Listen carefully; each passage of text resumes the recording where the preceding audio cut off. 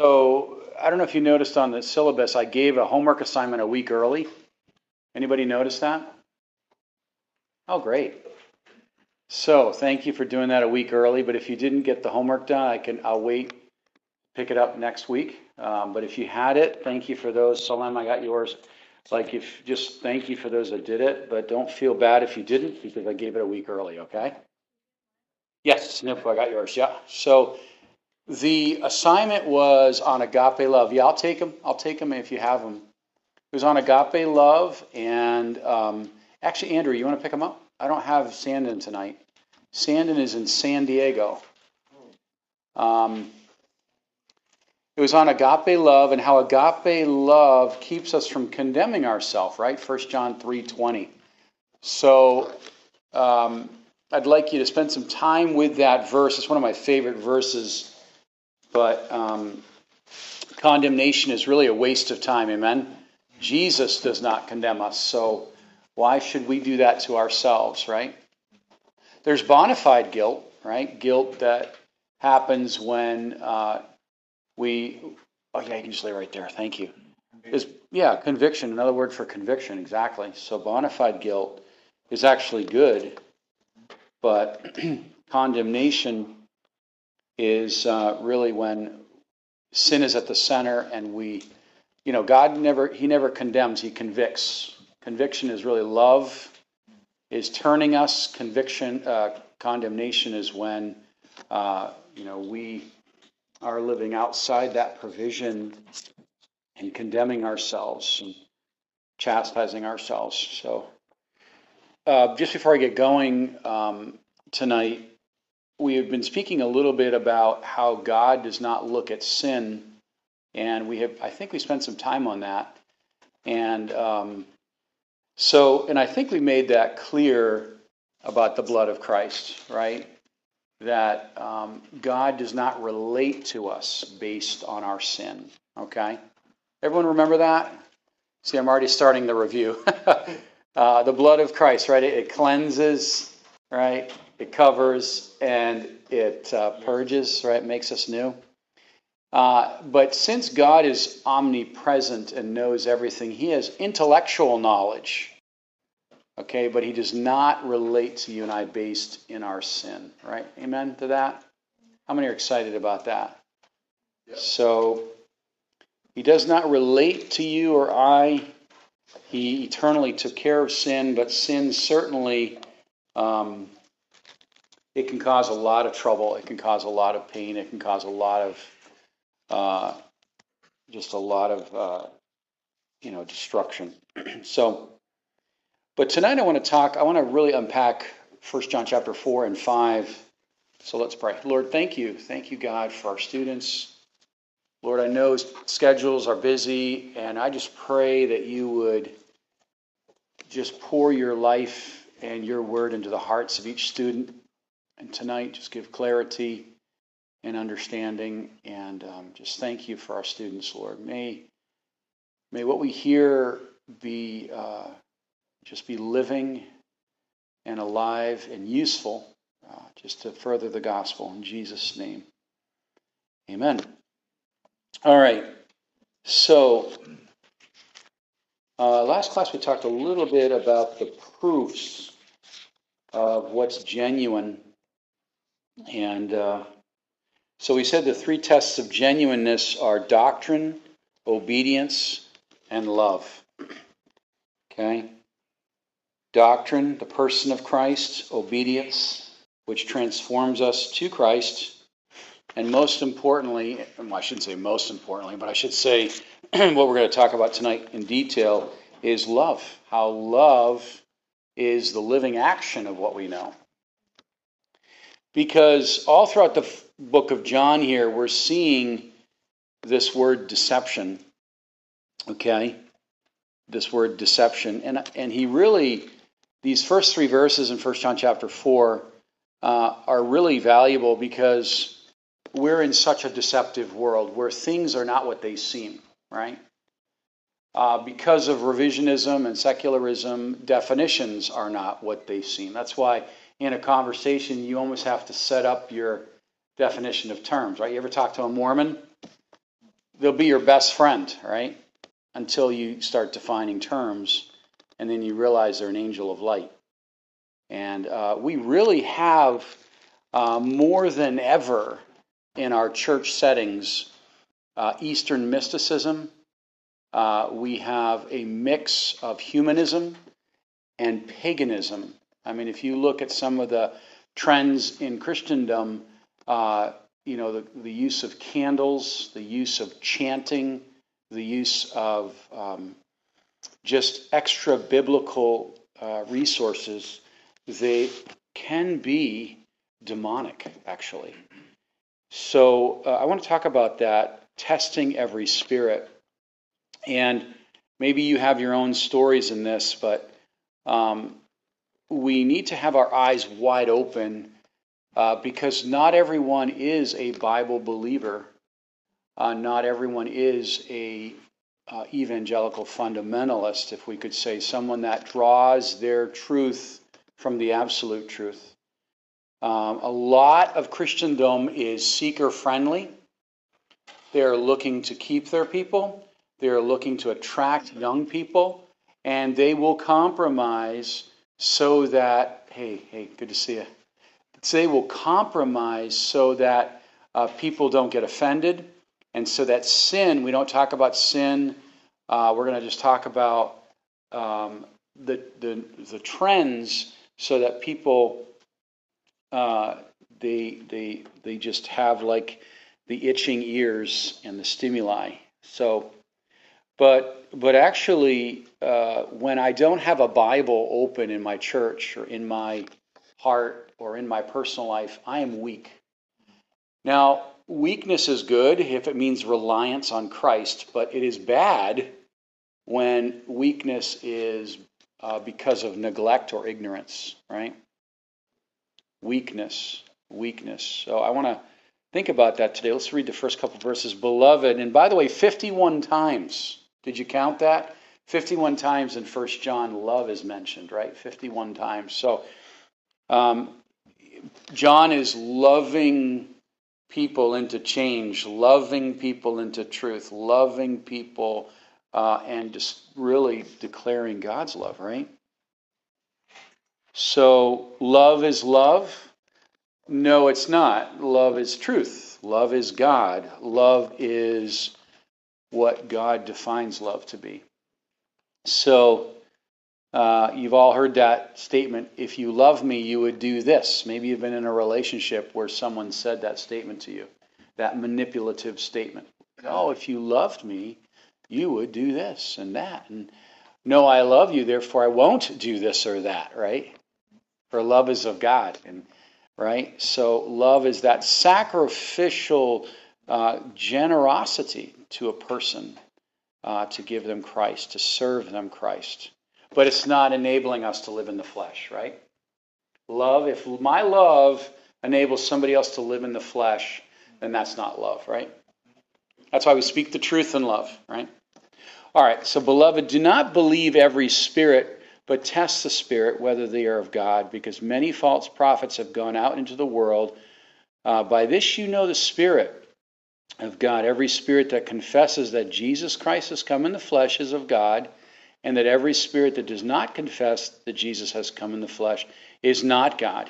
And this is the spirit of the Antichrist, which you have heard was coming and is now already in the world. Okay, so a couple things here.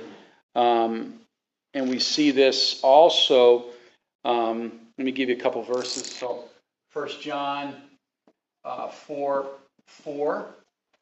We see this in 1 John 4:9 and 10. We also see this in 1 John 3:18. I'm going to give you the proofs or to test, which means to come alongside and compare what is truth. So we see that Jesus coming in the flesh, number one. Jesus Christ came in the flesh, right? John 1:14. And we see that he was fully God and fully man. He came to this world as a man, laid aside his deity so he could identify with man and to pay for the sins of the world. Okay? So we see that is a proof of the truth. Okay? Just like love is the proof of salvation. Right? Is this 1 John 4:4? Yeah, greater is he that is in us than he that is in the world. All three of these verses, yeah.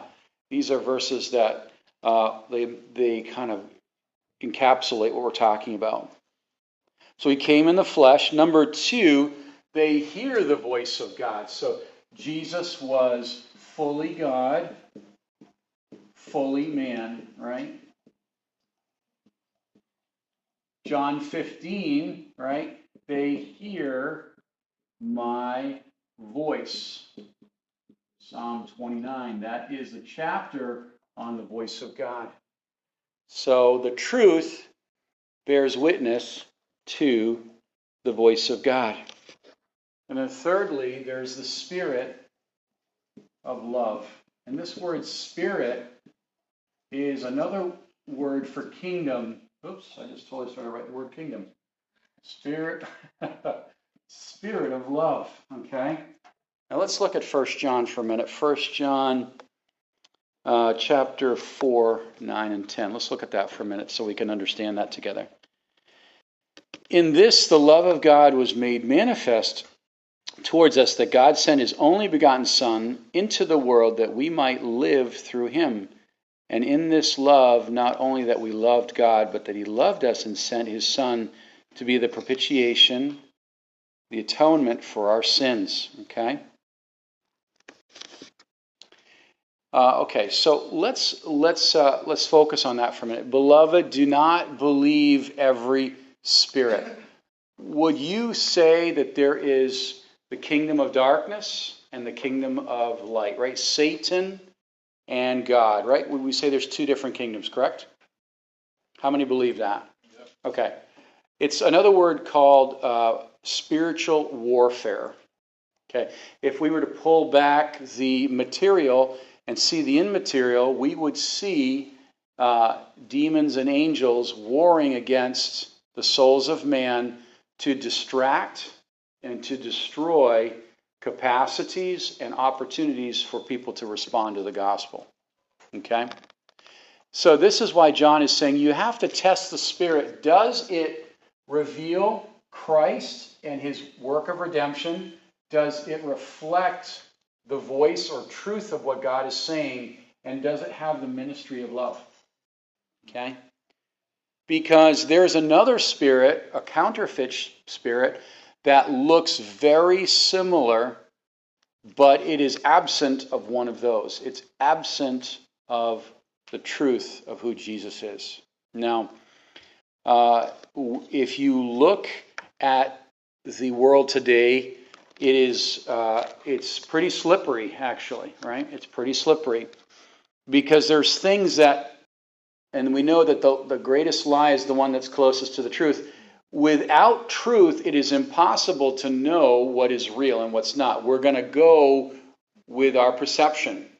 And a good verse in Isaiah 11:3, Jesus never judged by the eyes or the ears. He had discernment through his Father to discern what spirit he was looking at. That's why when he walked through the Gospels, he discerned demons. He discerned demonic activity. He discerned the needs of people, the real needs of people, right?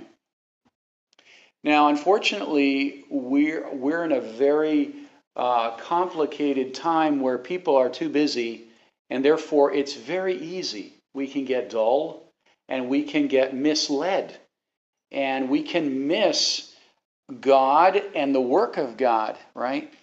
Or we can miss what Satan's doing, and actually, like we read in Job 41 last class, that we can actually flirt with demonic activity and not define it and not discern it, and it can really be a stronghold, right? So I said last class, to some of your shock, that can demons cast out demons? And I said, yes, they can. And I want to unpack that tonight. And the comparison of why we see a ministry of the believer is also we see demons being cast out. Now, I personally have not done that excessively. We've done that in the Ukraine, actually, on several occasions. But it was not a circus show that we see on television. And I want to kind of be direct about that. We have to be very careful because this is very real.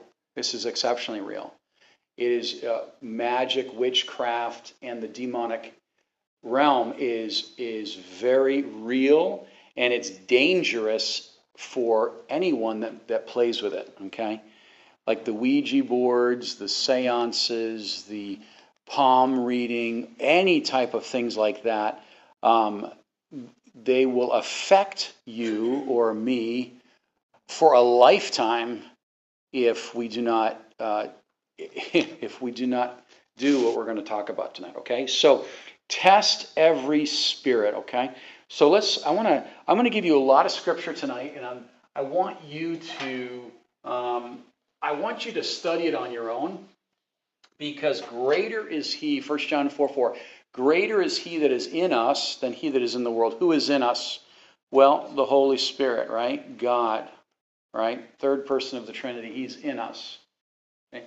So He's given you and I, when you have truth on the inward parts, Psalm 51:8, when the truth is in you, that truth is exceptionally powerful, and you are able to speak and operate in the authority of God, and the demons cannot stick around. They have no power over you. Okay?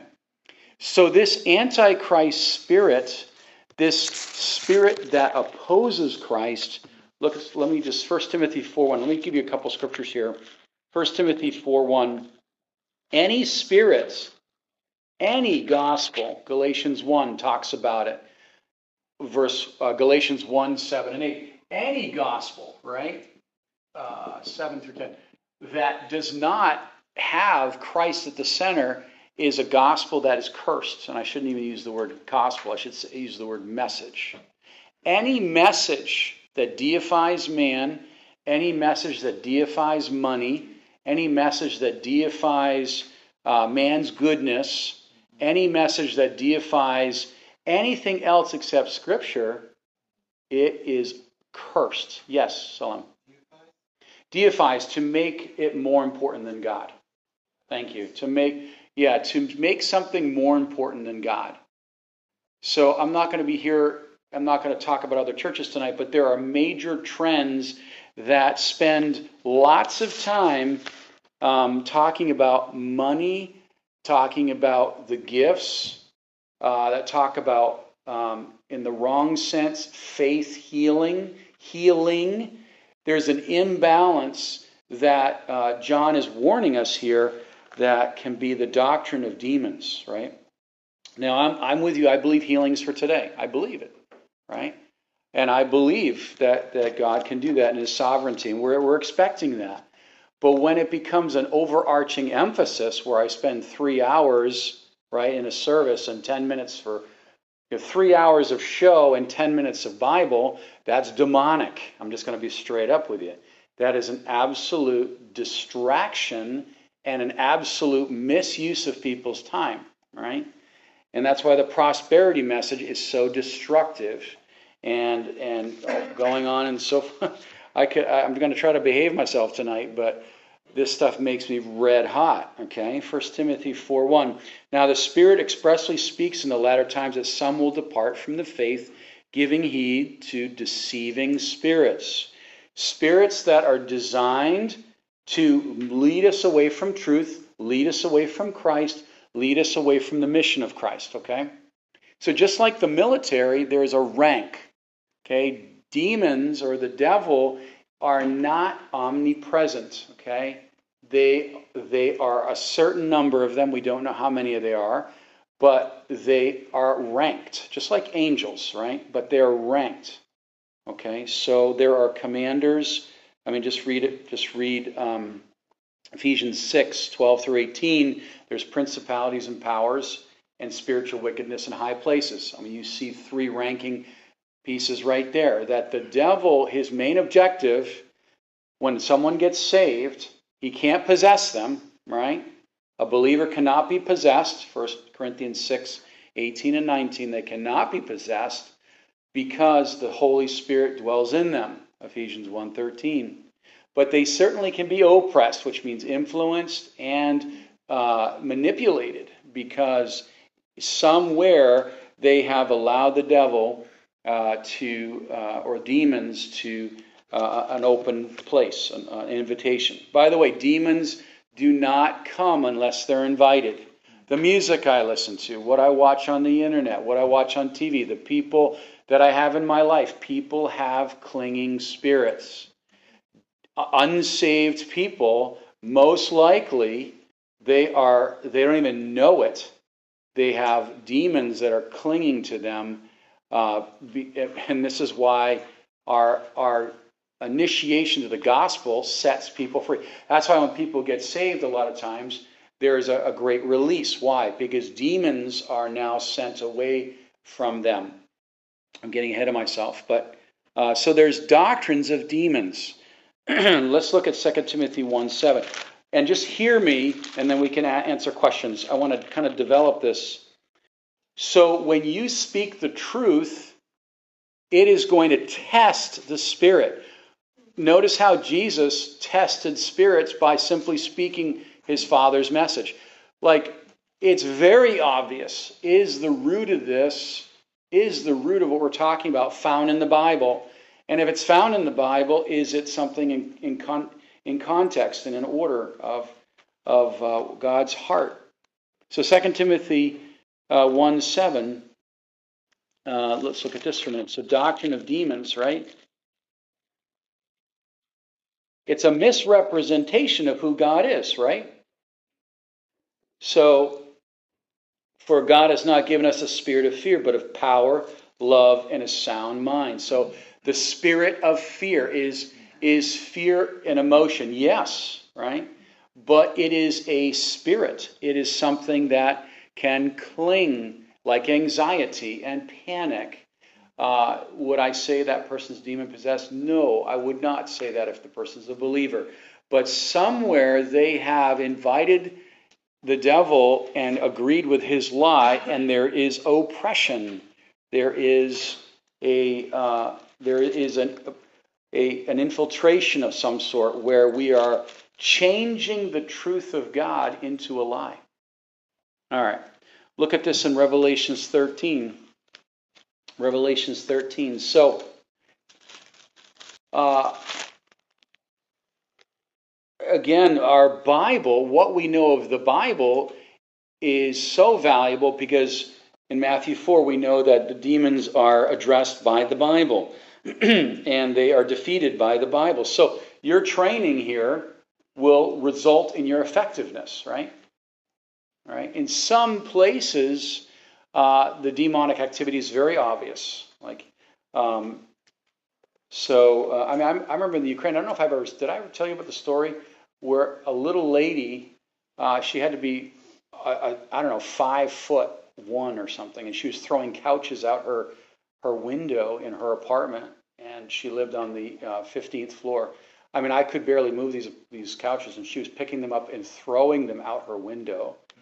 And the neighbors called us, and because they know we were a church in the area, and all of her the refrigerator door was open, all the canisters were taken off, and me and another pastor, Ukrainian pastor, we walked in the atmosphere was like very thick. It was very strange. And this woman, I knew her. We knew her because she just started coming to the church, and it was just a bizarre situation. And so we immediately began to pray. And then she got quiet, and then we just put our hands on her. We didn't do anything like spectacular. We just prayed over her, focused on what we were saying, and we began to read scriptures over her. And she fell to the ground, And then when she came back up, she was a different person. And she did not know what was going on. She goes, where's my couch? Why is my house destroyed? She had no idea what was going on. And what we did is we said, okay, we're going to pray for you, and you're going to receive Christ. We didn't say you're gonna, but we said we are going to lead you in the prayer of salvation. And she got saved right there in her living room, and she became part of our church, and she still is today, and she's totally restored. But a lot of times this is like scary stuff. I don't know about you. It's not something to play with. I mean, we've met. And you've met, I'm sure, but whenever you go into a new area, there's a confrontation. You disturb demons. We've seen that in Frederick. We've seen that in Wilmington. We have seen that in every city we've been in, but particularly there are demonic activities that are geographical. So when you go with the truth, there's a confrontation. And not that we're anything, but we are light bearers, we're truth bearers, and we confront simply by going by faith. And there's nothing to be afraid of, right? There's nothing to be afraid of. I remember I was in Philly and I met a bunch of guys that were all gothic and very like, I thought I was going to get beaten. We were out there on the streets with a couple guys, and these are Satanists. We learned later these were Satanists. And I think we said some statement like, oh, why are you serving a lesser God? So, there was like 8 of them, right? So that's not the wisest thing to say. I realize that. And 7 of them just kind of mocked us, but 1 stayed back. And they said, what are you talking about? And we got to present the gospel to this guy. He didn't get saved, but we challenged him, and he recognized the authority of God. Okay, so Revelations 13, and I'm just saying, there are things in our life that we allow and they hold us back. But there are things that you will come across that need to be addressed, that need to be defined, that need to be spoken to. Now, I'm not saying go out and pray over casting out demons over people. I want to make that crystal clear. You want to have great wisdom. But when you see demonic activity, we don't want to be silent, right? We don't want to be silent. You understand what I mean by that? We want to use wisdom and address it. Because John is saying there's an antichrist spirit. And so many people are in this place of being captive. So Revelations 13, 2 through 5, notice one of the attributes. Okay? 13. The dragon gave him power, great authority. Is that the verse I wanted? He had great blasphemy of speech. Maybe I wrote down the wrong verse.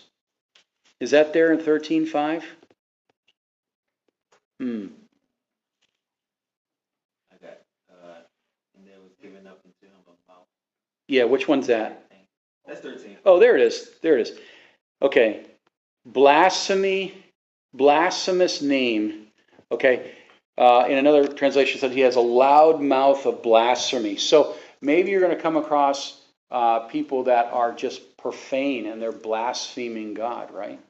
That is one of the spirit or characteristics of the Antichrist. Let me look at another place, 2 Thessalonians.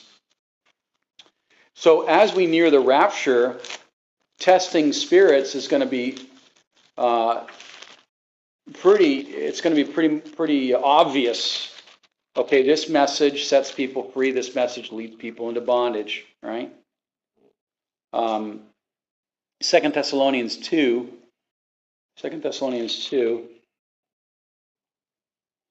3.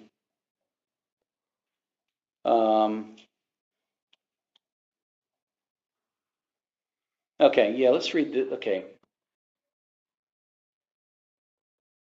2 Thessalonians 2, not to be soon shaken in mind or troubled, either by spirit or by word or by letter, as if from us as though the day of Christ had come.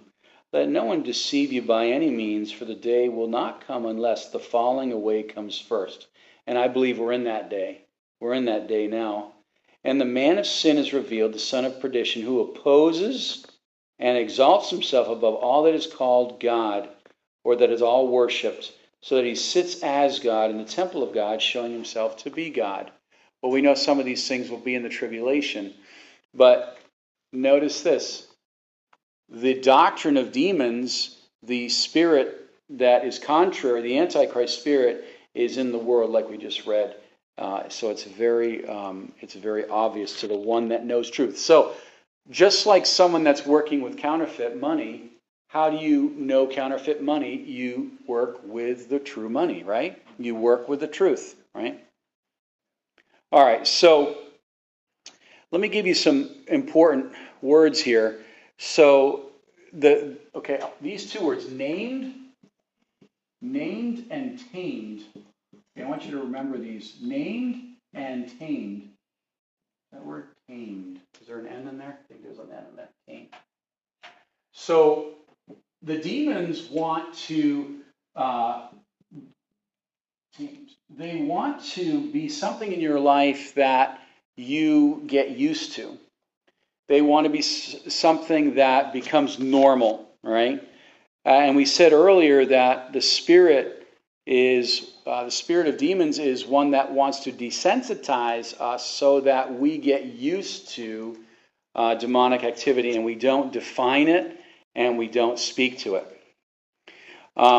So in Acts 19, we see a very dangerous situation, Acts 19:13 through 16, where someone adjured or tried to cast out a demon in the name of Jesus and in the name of Paul.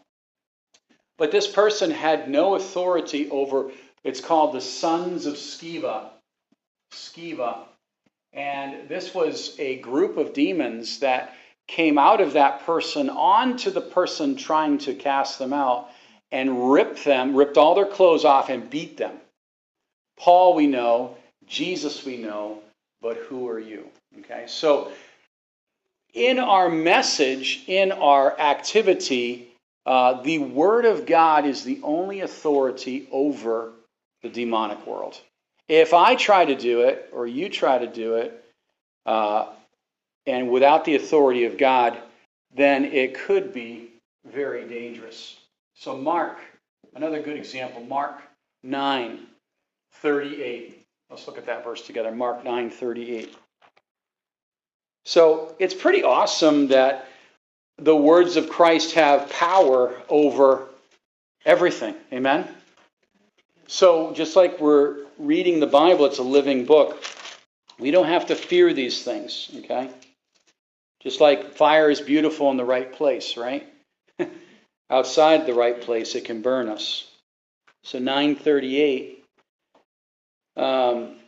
Now Jesus answered, saying, Teacher, we saw someone who does not follow us casting out demons in your name, and we forbade him because he does not follow us. And Jesus said, Do not forbid him, for no one who works a miracle in my name can soon afterwards speak evil of me. Okay, so that's an interesting point, and I want to kind of develop that. Let's look at Luke together. Luke. So my point, Luke 11, my point tonight is when you know the truth, you can discern the lie. 14 through 23. Okay? And you can see this all through the Gospels. Now, again, some movements they hit people in the forehead. They blow on people.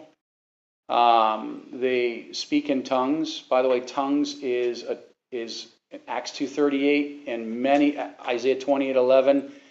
Tongues are a national language to further the gospel. Tongues are not used in the church. They're not used in the church. They were designed to preach the gospel to every tribe. So if you got people speaking prayer languages and all these things, that's extra biblical. It's extra biblical. And if you look at 1 Corinthians 12 and 14, the gift of tongues is of interpretation of languages. And that's a great topic we can talk about. If you've been in situations where people do that, it's a secondary thing. I don't rebuke people over it. I mean, if you want to do that, That's between you and God. Just don't distract the meeting. Don't stand up and start speaking languages, some gibberish, gotta buy a Honda, right in the middle of our message. You know what I'm saying? So I mock that because it's not right. It's not right. I've been in a situation where a preacher was preaching and let's be kind, somebody stood up and started speaking, interrupted the whole service, and then another person stood up and they said, I have the interpretation. I'm sitting there going, what on earth is going on? And the person said, you just cursed God in Indonesian. You just cursed God in my language. The person was from Indonesia. So it's like it was an absolute confusing mess. And that the devil loves that. Let's just disrupt the Bible. Let's just disrupt truth. All right? And, okay. So Luke 11, 14 through 23. By the way, I've seen tongues in action where someone's given a language they never studied to preach the gospel. I've seen that. Actually, Pastor Stevens had that. He preached in Finnish. He preached several minutes in the Finnish language. Okay? Never studied Finnish in his life. Right? Spoke the message of the gospel. And maybe you could say that God's given you a language in record time to preach the gospel. I feel like God did that for me with Ukrainian. And I remember certain times when literally your brain is so tired because of speaking another language, and then all of a sudden the Lord's just speaking right through you, and you're making total sense, and it's like, it's not you, right? It's not you, right? Do you know what I'm saying? How many here speak a second language? Yeah, it's obvious, isn't it? All right, let me develop this a little bit. Luke 11, yeah.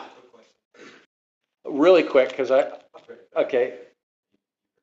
No. Is it regarding to this? Yes. Okay. So, just for peace of mind, it's like I've had someone pray over me and say, you can get. I didn't believe it in the moment, but it just felt too forced. Like, yeah. He expected me to be gifted with it, and it just felt forced. It didn't feel right, so I just never went ahead and said that. But is it possible that could be demonic too? Yes, it could be. Why? Because Jesus didn't do it. Do you see Jesus doing that? You see Jesus talking a prayer language? I mean, do you see, and I don't want to make a big deal of this, but of course it's very odd. I've had the same thing. I'm like, it's just not found in my Bible. If you look at it clearly, and people argue with me all the time about it. It's like, okay, it's a secondary thing, but if you start to project and prophesy over people and tell them this is what you're going to do, then I'm like, whoa, wait a minute. It's like, it's really between that person and God what they're going to do, bearing witness of the Spirit. And some movements get into a lot of trouble because they start to play God. So you have to test the Spirit. Is this the pattern? Remember the things we gave last class. Does it reflect the original? Does it reveal the spirit of the original? Does it have the ministry of the original? And when we're speaking about the original, we're speaking about God. Okay, so Luke 11, just very interesting. Luke 11, 14 through 23. I mean, read these,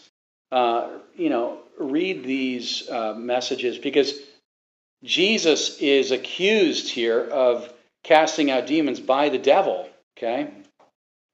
And what a blasphemous statement, because we see that in verse 14. He was casting out a demon and it was mute. So it was when the demon had gone out that the mute spoke and the multitudes marveled. Now, why did Jesus do this? Jesus did this to give them a sign and to bring credibility to his ministry. But some of them said he cast out demons by Beelzebub, the ruler of the demons. Others, testing him, sought him a sign from heaven. But he, knowing their thoughts, said, every kingdom divided against itself is brought to desolation, and the house divided against itself will fall. So he's saying, listen, you're saying I'm the Son of God and I'm using the devil's power. So he rebukes them and says, he goes on to say that, listen, I'm doing this of my own power, which supersedes every other power. Now, I want to provoke you here because of the doctrine of demons, the devil will cast out lesser ranking demons for a show, to give authority to wrong doctrine. Okay? He will do that so that the wrong thing it fools the ignorant people. Okay? I want to give you some verses on that. Luke 11:18. Okay, Luke 11:18. Let's read that. Oh, I just did read that. If Satan also divides himself, how will a kingdom stand? Because you say I cast out demons by Beelzebub. So one of the great characteristics of deception is division. It divides us away from Christ at the center. So someone might say you got to give more money, you got to have more faith, you got to, And I was watching something recently where it's strange, like the manifestation of laughter. One church was passing around a bucket and everyone was throwing up in the bucket, and they were saying, "You're throwing up demons." I mean, it was like people rolling on the floor and people rolling on top of each other and strange laughing. That's a real strange thing where the person was talking and then they were overcome with laughter. It was like I felt the demons through the television. I was like ready to throw my television out the window. Actually, I almost felt like that. Mark 3. This stuff makes me crazy because it hurts people, doesn't it? I'm sure India, right? I'm sure India is like so many idols and so many manifestations of this. So can a demonic person cast out a demonic person? Yes, they can, to give authority to the wrong thing, to distract. Okay? So Mark 3:26. So when you start to mention the name Jesus, I've said this before in Frederick when we were addressing that Indian Hindu, every time I mention the name Jesus, she stepped backwards. Every time. We don't want you here. We want to, you're not welcome here. I'm like, who's we? You're one person. It was Pastor Dennis and I. I'm like, we're not going anywhere. And we started using the name Jesus, and it was like every step I was like, oh, you like that name? I was like, Jesus. I took steps forward. Not to get funny, but all my hair was standing up on my back, my head too. Pastor Dennis was just sitting there laughing. He's like, I love Pastor Dennis. He's just sitting there going, just laughing. Yeah, Lennon.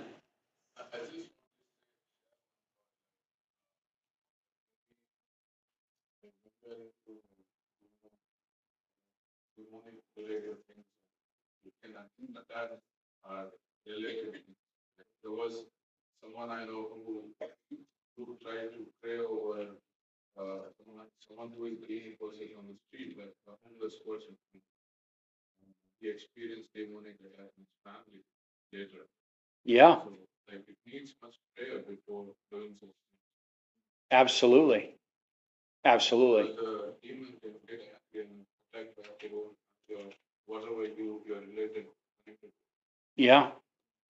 Yeah, I've even in the Ukraine, faith healing is a big thing where people lay hands and put hexes on people.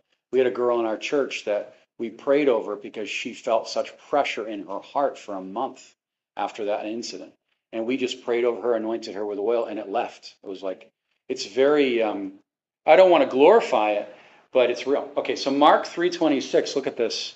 And Lennon brings up an excellent point. Do nothing without prayer. I mean, some things do not happen without prayer and fasting, and that's obvious. 3:26, and if Satan has risen up against himself and is divided, he cannot stand, but has an end. No one entering a strong man's house can plunder his goods unless he first binds that strong man, and then he will plunder his house.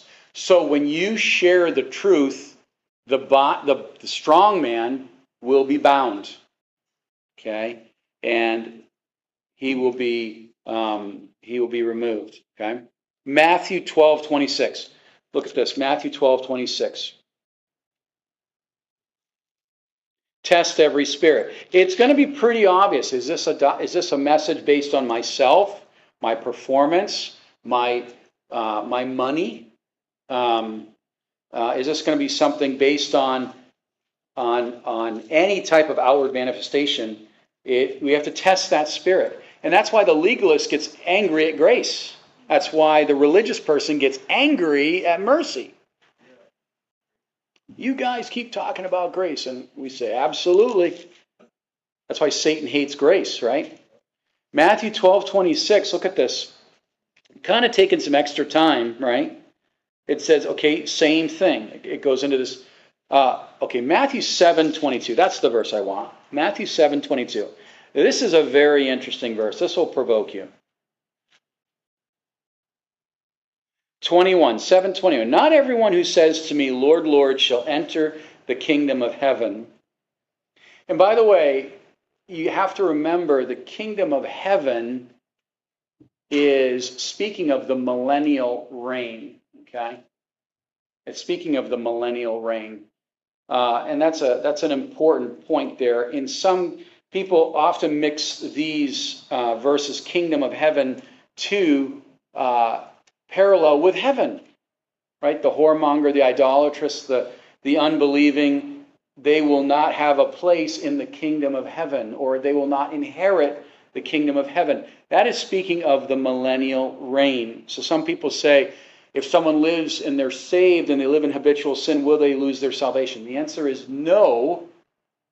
They will have the proof of salvation is love, but also another proof is discipline. They will have discipline in their life. Right? There'll be a vexation of spirit. Okay? And we've talked about that, and not in any way should we live or condone those things, but there will be great loss of reward, and they will not be able to reign in the kingdom of God, which is speaking of the millennial. That city coming down, they will not be the authority to reign. They'll be in heaven, but they'll have a lesser reward. That's not my point, though. But look what 21 says. Many will say to me in that day, Lord, Lord, I have prophesied in your name. I've cast out demons in your name and done many wonders in your name. And then I will declare to them, I never knew you. Whoa. Okay? Depart from me. You practice lawlessness. So why is this? This is scary, right? This is scary because the name of Jesus is the most authoritative name that we have. The verse I'm looking for, and I can't seem to find it, is when someone has demons cast out of them and their heart is clean but empty. And then 7 more demons come back and fill their heart. Okay? So the difference between demons casting out demons is it's temporary. The difference between a believer casting out demons and the person getting saved, it's permanent. Okay, that's an important point. Mary of Magdalene, right? How many demons did she have? Many. Okay, many. What was the difference? She was delivered, saved, and filled. The unbeliever is empty. All right? They may have things cast out, but it'll come right back in. It's temporary. That's why in these shows where if it's a demonic ailment, and not all sin is demonic. I want to make that crystal clear, right? Not all sin is demonic, but some is. And unless there's a salvation and a filling, it will not stand, okay? So you have magic, sorcery, and wizardry, okay? There's magic in the church. Can you believe it? Magic in the church. Eastern mysticism in the church. Chanting in the church. Trances in the church. I mean, you're like, where is that? This happens. So John is saying, listen, if your message is a message of truth, it'll be a message of love, right? But it'll also be something that is powerful, okay? Here it is. Matthew 12. Here's the verse. Matthew 12, 43 through 45. Matthew 12, 43 through 45. Okay? That's the verse I was looking for. And also 22 through 28. So let's say you come across someone that is strange or awkward or just, they are just out of the ordinary, okay? Just make the center of your conversation Christ and the Word, and they will either run from you, right, or they will be set free. All right, so let me just give you a couple points. How you doing? You all right? You with me? Mm-hmm. Is this interesting? Yes. Okay. So number one, the demonic message will promote confusion. It'll promote a false teaching. And it'll bring attention to something other than Christ.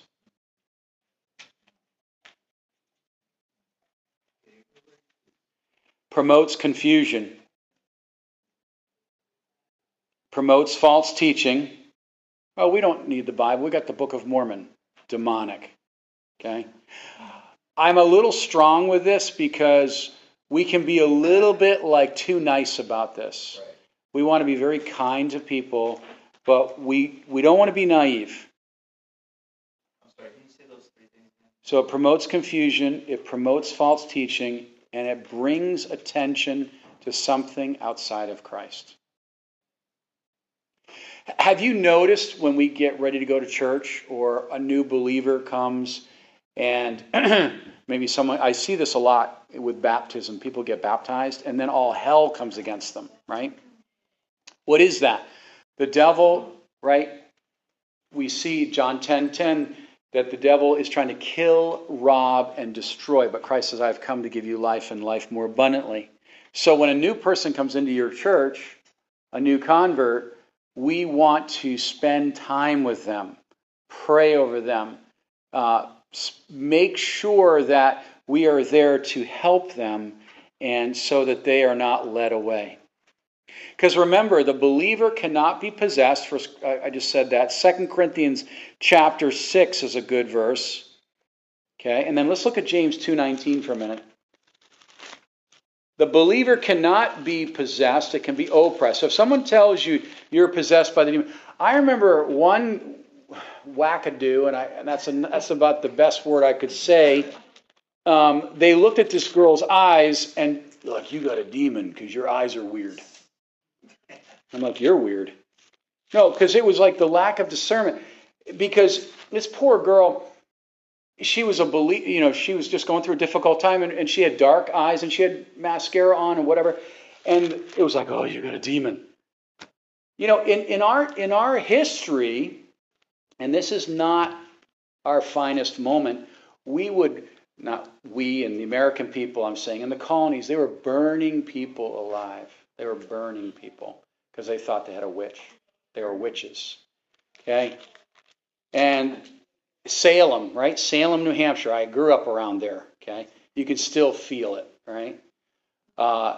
Without the Bible, we are blind as a bat. We're guessing, right? James 2:19. Were they witches? I don't know.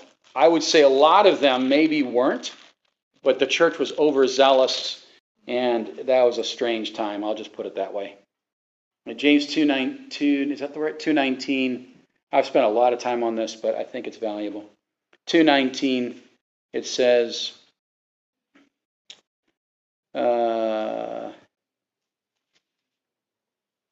you believe that there is one God. You do well. Even the demons believe and tremble. The demons believe the Word of God? They do. They are masters at misquoting the Bible. Masters. Right? What happened to Eve? She did not discern what the devil said because the devil twisted what God says. This is why it's so valuable that you know chapter and verse, that you know the Bible. And I'm not saying verbatim, but close to it. You know word for word. Because when it's general, there's room for deception. When it's precise, there's no wiggle room. Jesus is the Son of God, period. Oh, he was a prophet. He was a good man. No. He was the Son of God. Oh, no. Son of God, period, right? oh, where does it say that in the Bible? Well, there's like 100 references, and we can memorize a few. And that's why I don't spend time with the Jehovah's Witnesses. I'm sorry. I don't spend time with them a lot. I'm like, if you want to listen to what I have to say, then we can have a conversation, right? I met a Mormon in Utah, and the guy was weird. I know this is being recorded, so I'm sorry. This is like the guy was like an angel of light. His eyes were like shining.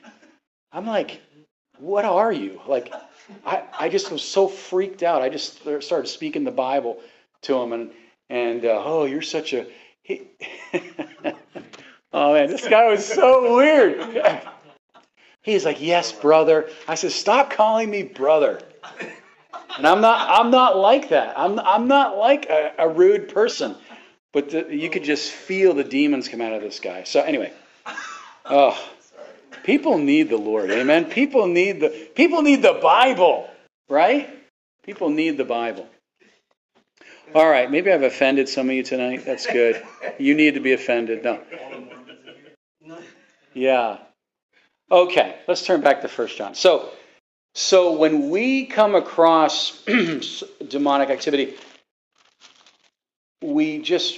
greater is he that is in us than he that is in the world. We want to have our focus, be laser focused on the truth. Okay? And we're going to break here. We need to actually break. What do I want to say? Okay, they want to be named and tamed. So this is interesting. We read this in Job 41. Will we put the demon on a leash and try to manipulate it? We want to name them in this sense where we recognize it and then letting the Holy Spirit address whatever spirit's going on. Right? John 9 is a good John. Let's look at John 9. This is good. This is another example. This is great. John chapter 9.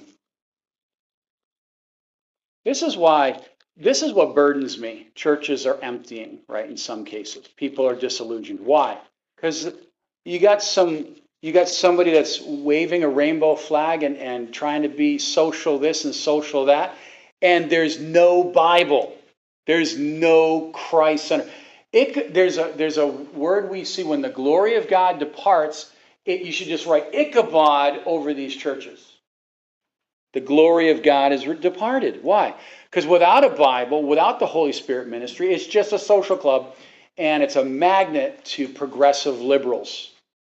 And we want to love everybody, but I have no tolerance to making Christ a hipster Jesus. I just want a hipster Jesus. I want him to be hip, right? Got earrings and whatever.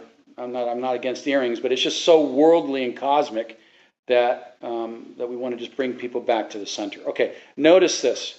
Here is a good example. John 9:3. John 9:2.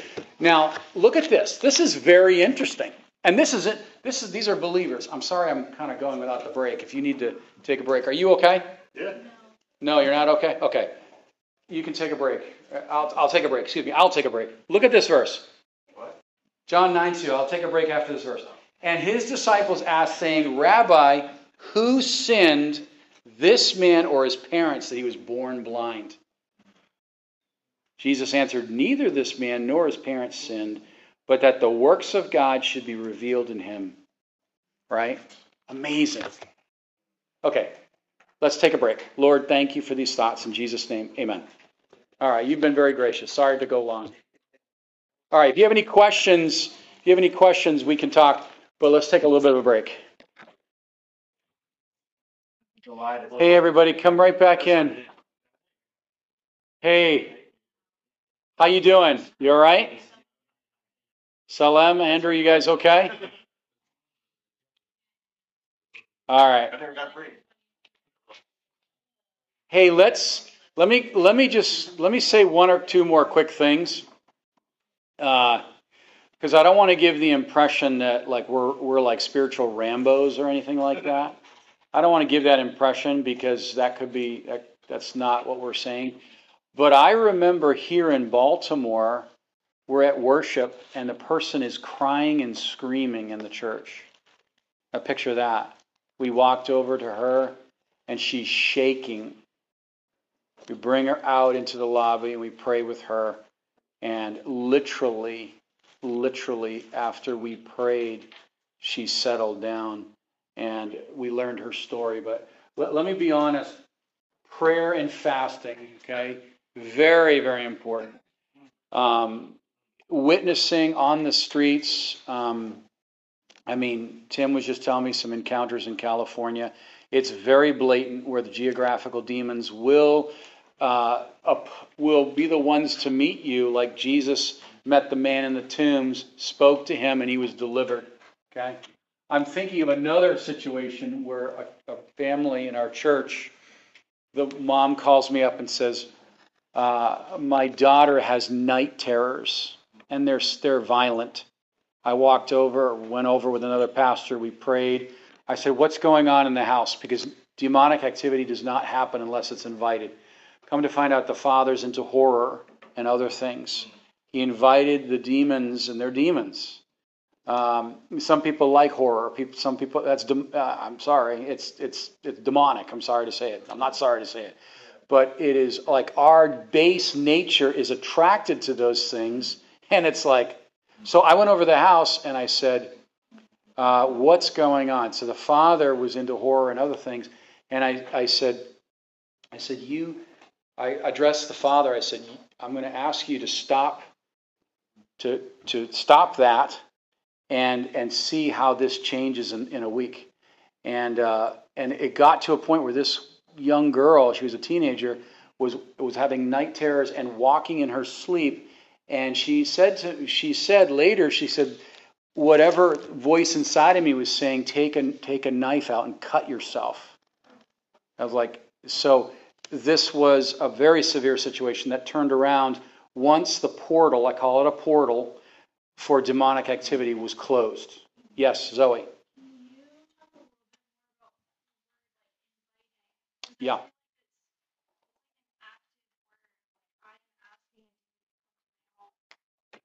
I think of like Ephesians 4:17, where it's like saying they're walking in the futility of their minds. Yeah. Like I think maybe inviting, I don't know that people necessarily invite demons as much as they're just empty and this is just what they're doing to fill their time. Okay, great point. So an unbeliever, absolutely. I'm referring to a believer, for sure. Like conjuring, okay, just like you're in the African jungle, banging the drum and calling out names like Pokemon. That's another one. Pokemon, if you study Pokemon, a lot of those names refer to demons, actually. My son's had these Pokemon cards. I'm reading them going, oh my gosh, we're going to get rid of these things. Charmander, but yes, so Zoe brings up a great point. So if you're unsaved, you don't know any better, okay? You don't know any better. But if you're saved and you flirt with the world, then you're actually inviting them to, you get desensitized, you get demoralized. Yeah, Brandon. A quick example to answer that. Yeah, please. So I was doing missions in Colombia, and this young man, about 14 years old, pulled me to the side. He was weeping. He started to confess to me what he was going through. He said that he has addiction to pornography, which is really like he's playing like 15, 14, and he's telling me this. He said that his biological father walked by his room one day, and there was a demon sitting in the room. Mm-hmm. And his father doesn't really understand. You know, he's not equipped to handle this. He's not really like he's like a cultural Catholic or something. So he tries to address the demon like, "Hey, what are you doing here? Get out of here!"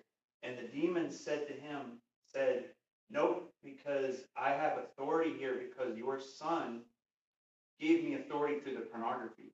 Yep. And literally told him this, and I know this was true. This he was given the authority of the demon had authority to be there because of the pornography. But it wasn't like the kid was watching pornography to try to invite a demon. But Yeah. It gave access to the demon. Yeah, maybe that's a better way of saying it. So, yeah, that's a great way of saying it, actually. Same thing with music, how music is exceptionally powerful, right? I remember when I was weight training, depending on what music I listened to, I could lift a lot more weight based on the music I was listening to. And I wish I could say that it was good music I was listening to, but it wasn't. But it was weird. It was like, it's very powerful. Yeah. Okay, yes, Bo, real quick, because I love you. Go ahead. Yeah, real quick. Because we could really open this up. It's kind of interesting, isn't it? Yeah, go ahead. I know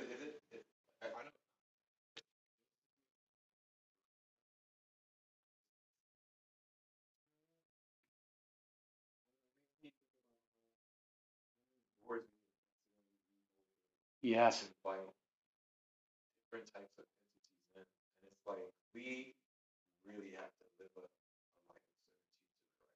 Mhm. And that's just all I'm really starting to see and understand. It was more so thinking.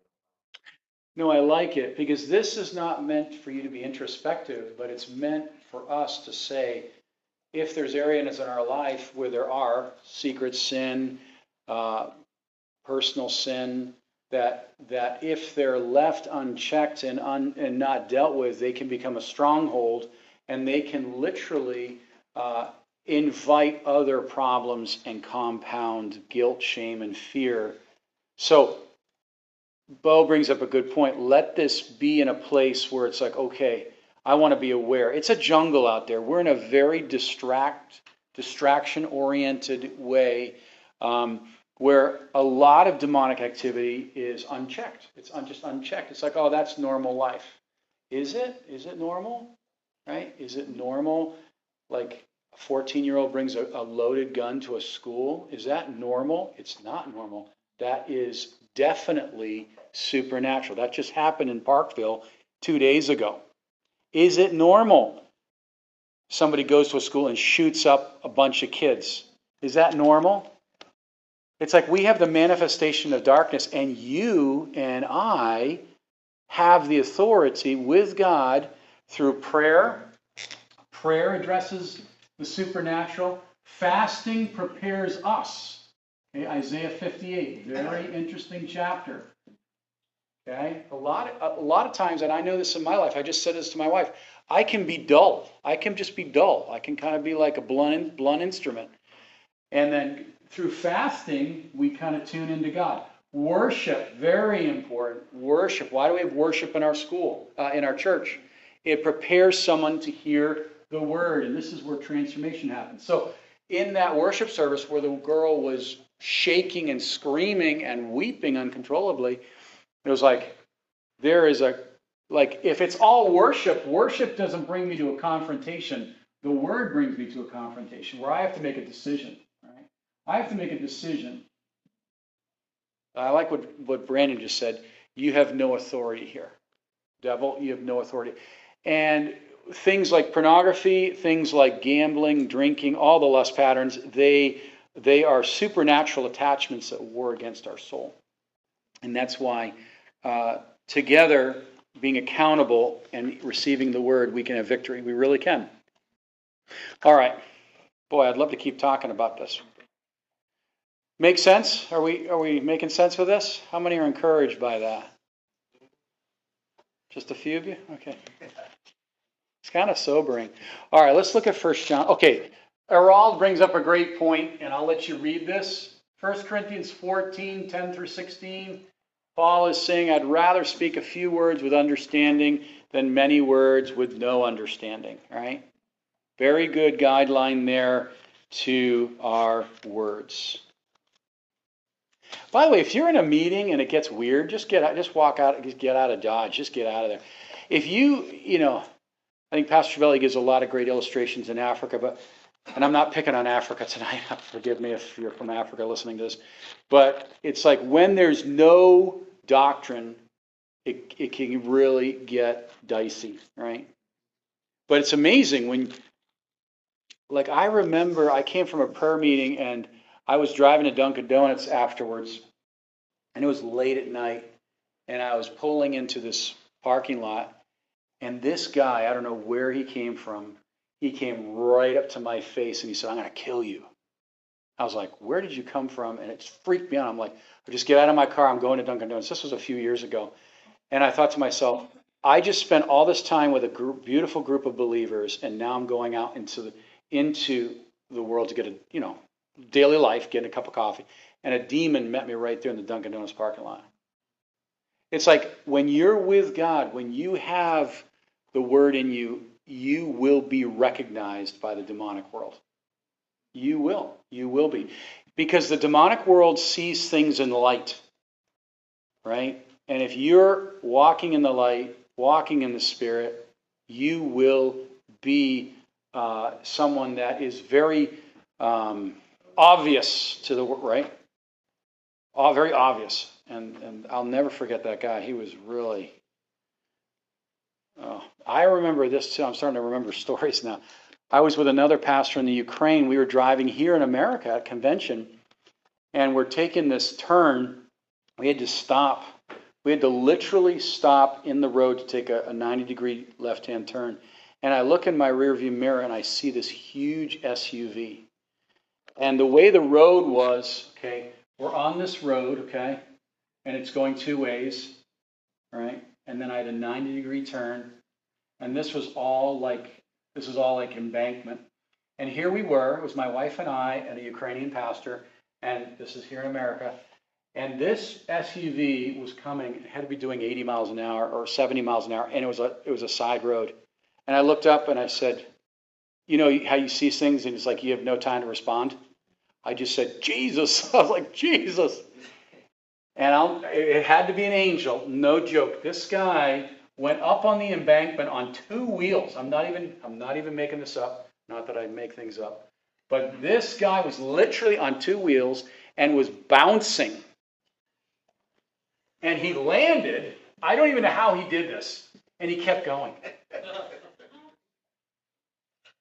I mean, if he hit us, we would have been dead. We would have been souffle. We would have been pancakes.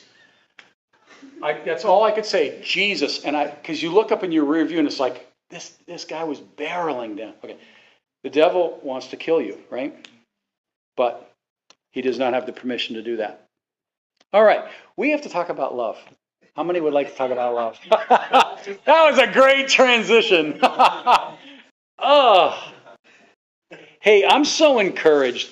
It's not if, it's when. And when it happens, we just speak the authority of truth in love, right? And we don't have to be afraid because it's Jesus that's doing, it's Jesus, right? It's not like we look under the rocks and try to look for something, but we're prayerful, we're worshipful, and we know the word. I guess maybe that's my exhortation. Know your Bible. Otherwise, we'll have no power. Okay. So 1 John 4, all right. So verse 7, let me just give you some important points here. Again, he is saying here in verse 7 that those who are love are born of God, know God.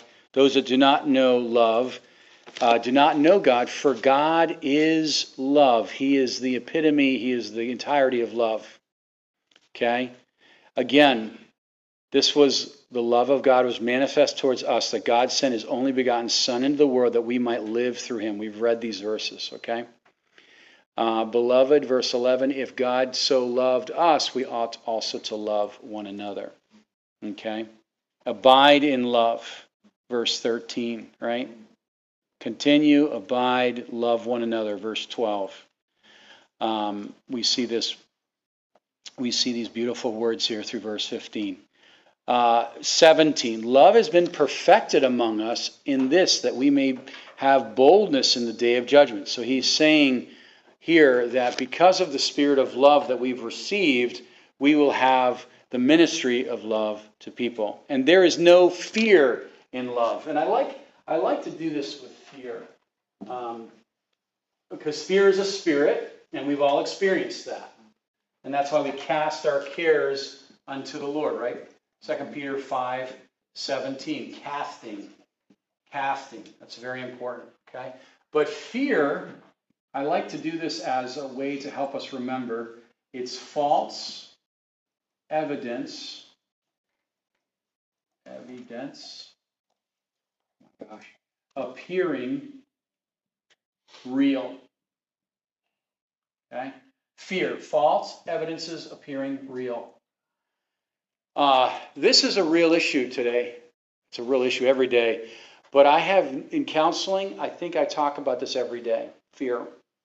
It's a spirit. It's something that can come over somebody, and it's real. And we've all had it. I've had it where, for whatever reason, there is like this panic or anxiety that takes over. And he is saying perfect love casts out fear. And he kind of gives this beautiful demonstration here from verse 17 through 20. 17 through 20. And he's talking about the security of love. The security of love. So when the emotions go out of control and your mind gets racing and you're like, what's going to happen? This whole, remember, fear is very interesting. Fear is, okay, here's a couple things about fear. It's my situation void of God. Okay. It's an over focus of my situation without God. Okay. And number two, it promotes worst scenario. It promotes worst case scenario. And it's a false evidence. And I always tell people, if you fear something, write it down. Just get it out of your head, write it down. I fear that I'm not going to have a good future. Let's say a young person might say. I fear that I might be homeless. Just write down your fear on a piece of paper, look at it, and find verses that can address that fear. Okay? Feel like, let's say someone might say, I fear that I'll be homeless. I'll lose everything. Okay? And then you can find scripture that gives the mind of Christ, and the mind of Christ casts out all fear. Because it is false. It's false. Fear is a lie. Okay? If you get anything out of this class, that's fear is a lie. And I'm talking about the wrong kind of fear. The fear of God is honor and beautiful. But fear, right? Oh, I don't know what that person's going to think of me, or I don't know, am I, whatever, fill in the blank. Like someone might say, am I going to be a good husband, or am I going to be a good wife, or am I going to fear that I'll miss the call of God? Write it down, find verses, and bring clarity to God's mind, right? So let me give you a couple of interesting verses here. 17, 18, 19, and 20. Okay? So we want to embrace God's love. Okay? Embrace it. Embrace God's love. Do you remember the tree? Remember that little example I did that went for meditation? You put the word, let's say, love, and you branch out with different characteristics of it. This helps me kind of dissect a word. So, embrace. It means I am bringing this close to me. If you're under spiritual warfare, which if you're a spirit-filled believer, you are under attack in that sense. The devil only attacks people that have real influence, but if you don't have trouble, you're already in trouble, right? That quote. But if you're in trouble, it means typically you're going in the right direction. So embracing God's love brings security. Right? Brings security. So let's say I have things in my life that are disrupting my emotions. I want to take them to God in prayer. I want to take them to a place where they're not just revolving around in my mind. Because fear can magnify. And if I look at it, it gets bigger, bigger, bigger, bigger. What if my car breaks down? Right? What if my house burns down? What if I can't pay my mortgage? What if my boss fires me? I mean, these are real things, right? What if they do those things? I hope none of those things happen. But if they do, they have to have God's permission. And therefore, God's permission is not void of God's provision. Right? Right? God's permission is not void of God's provision. Philippians 4:19. So, I'd love to say your life is going to be roses. but that it may not be like that. But I will say, we are learning to embrace God. I'm giving authority to God's love in my life. Right? I'm enjoying God's love in verse 18. Let's look at that. I'm enjoying God's love. There is no fear in love, but perfect love casts out fear. Because fear involves torment, but he who fears has not been made perfect in love. We love him because he first loved us. So, do I need a psychotherapist? I mean, I'm not against therapists, but I had one lady tell us this. She goes, I take my $150 I give to my therapist and I put it in the offering because I'm getting something in the messages that are setting me free. Okay. Am I for therapists? Sure. I don't want to be like that. But I'm just saying I want to make sure that my balance in the Bible and in the body is right. And if there's complicated issues like abuse or other issues that we need navigation through, then yes, we need help, but not at the expense or in the replacement of the Bible, right? The Bible, right? The Bible, 107:20, he sent the word and it heals us, right? Of Psalms. But we're in a really interesting age where everyone has a therapist and a counselor, and it's like, okay, but do you have a Bible? Do you have a relationship with God? These are things that are paramount. All right, I hope you understand what I just said there. Okay, 19. I found sometimes these classes can be kind of confrontational here, so sorry that if you're being a little bounced around here. I mean that with great love. We love him because he first loved us. Probably the most important verse right there. We have no idea what love is. I can't even love my wife. I can't even love my kids unless God is loving me, right? Why? Because I'm gonna mess it up. That's for sure. Right? Verse 20. If someone says, I love God and hates his brother, he's a liar. I love that right there. Oh, I love God. And the person is pious and has a great, unimaginable example of Christ, but they go home and they're terrible to their family or their kids or their neighbor. It's like, wait a minute, you're a liar, actually. Because this is one of the most devastating things is when someone acts one way in the church and acts another way in the home. I've counseled more young people because of that, because of the hypocrisy. So we have to be really careful that we're operating in the true love of God. Now, I'm not saying we have to be perfect, but we just can't live a double standard. Okay? So he's saying here, look at this. Who, he says, is he like? For he who does not love his brother who he can see, how can he love God whom he doesn't see? Right? And this commandment we have from him, that he who loves God must also love his brother. Wow. All right. Any questions so far? How you doing? You all right?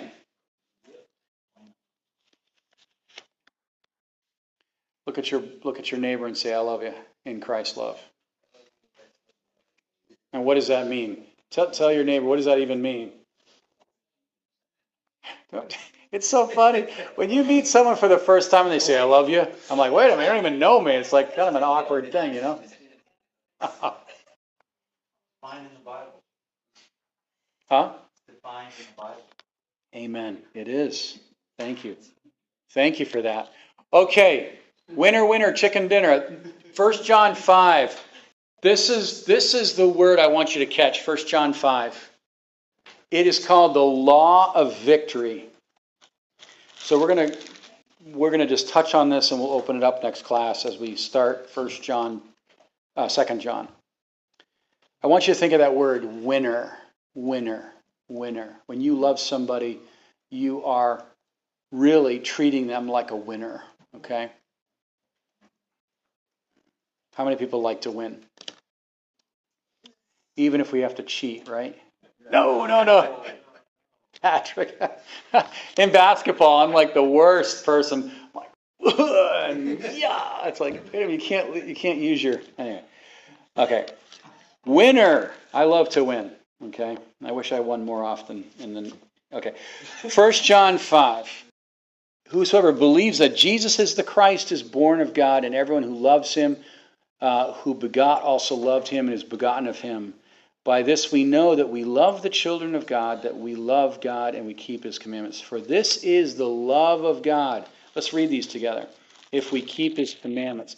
I said that to my son the other day.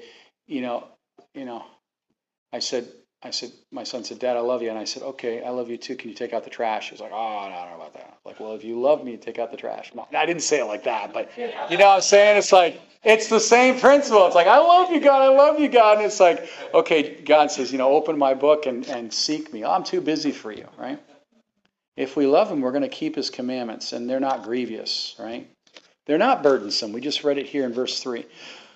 For whatsoever is born of God overcomes the world. So when you meet that demonic person, we can say, okay, this person's from another kingdom.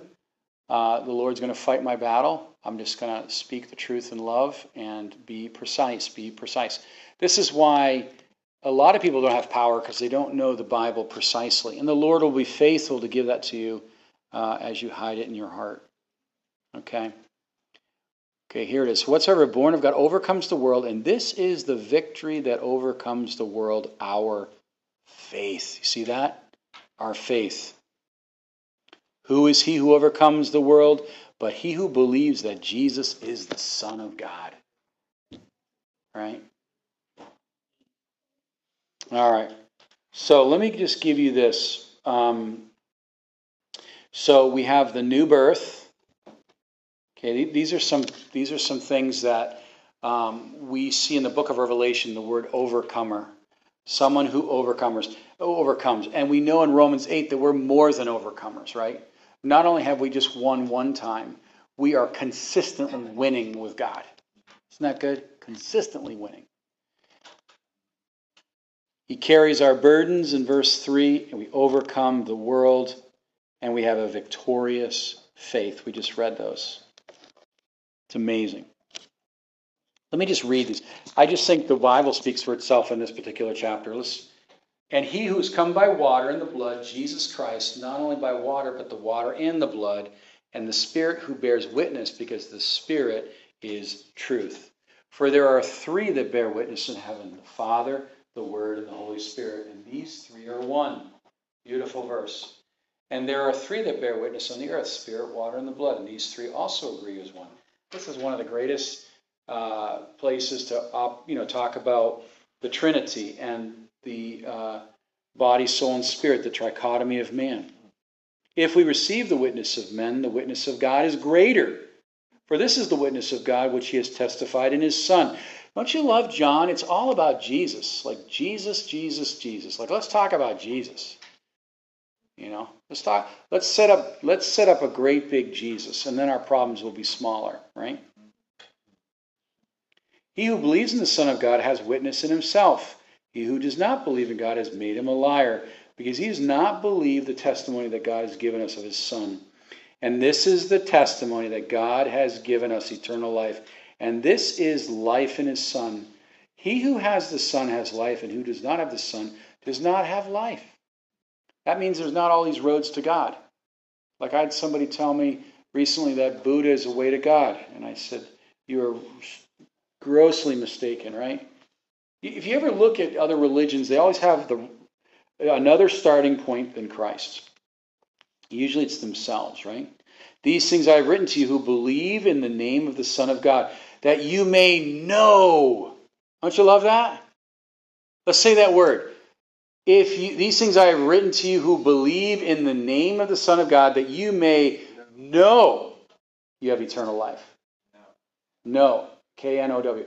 So someone might say, oh, I'm not sure if I'm saved. Well, 1 John 5:13 says you can know it. Oh, that's too presumptuous. Really? Well, don't you think Christ is able to keep you, save you, and keep you? And that you may continue to believe in the name of the Son of God. So that's not saying that that's contingent on eternal life. It's just that is the walk of faith in victory, victory, victory. Let's say I have something in my life that is a besetting sin. How do we have victory? Well, we abide in the truth. We abide in the Son. We abide in what he has said. Now, this is the confidence that we have in him. I love that. Confidence that we have in him. Not me. Him. that if we ask anything according to his will, he hears us. And if we know that he hears us, whatsoever we will ask, we know that we have the petitions that we've asked of him. And if anyone sees his brother sinning a sin which does not lead to death, he will ask, and he will give him life for those who commit sin not leading to death. There is sin that leads to death. I do not say that we should pray about it. All unrighteousness is sin, and there is sin not leading to death. So that opens up another amazing example of the patience of God.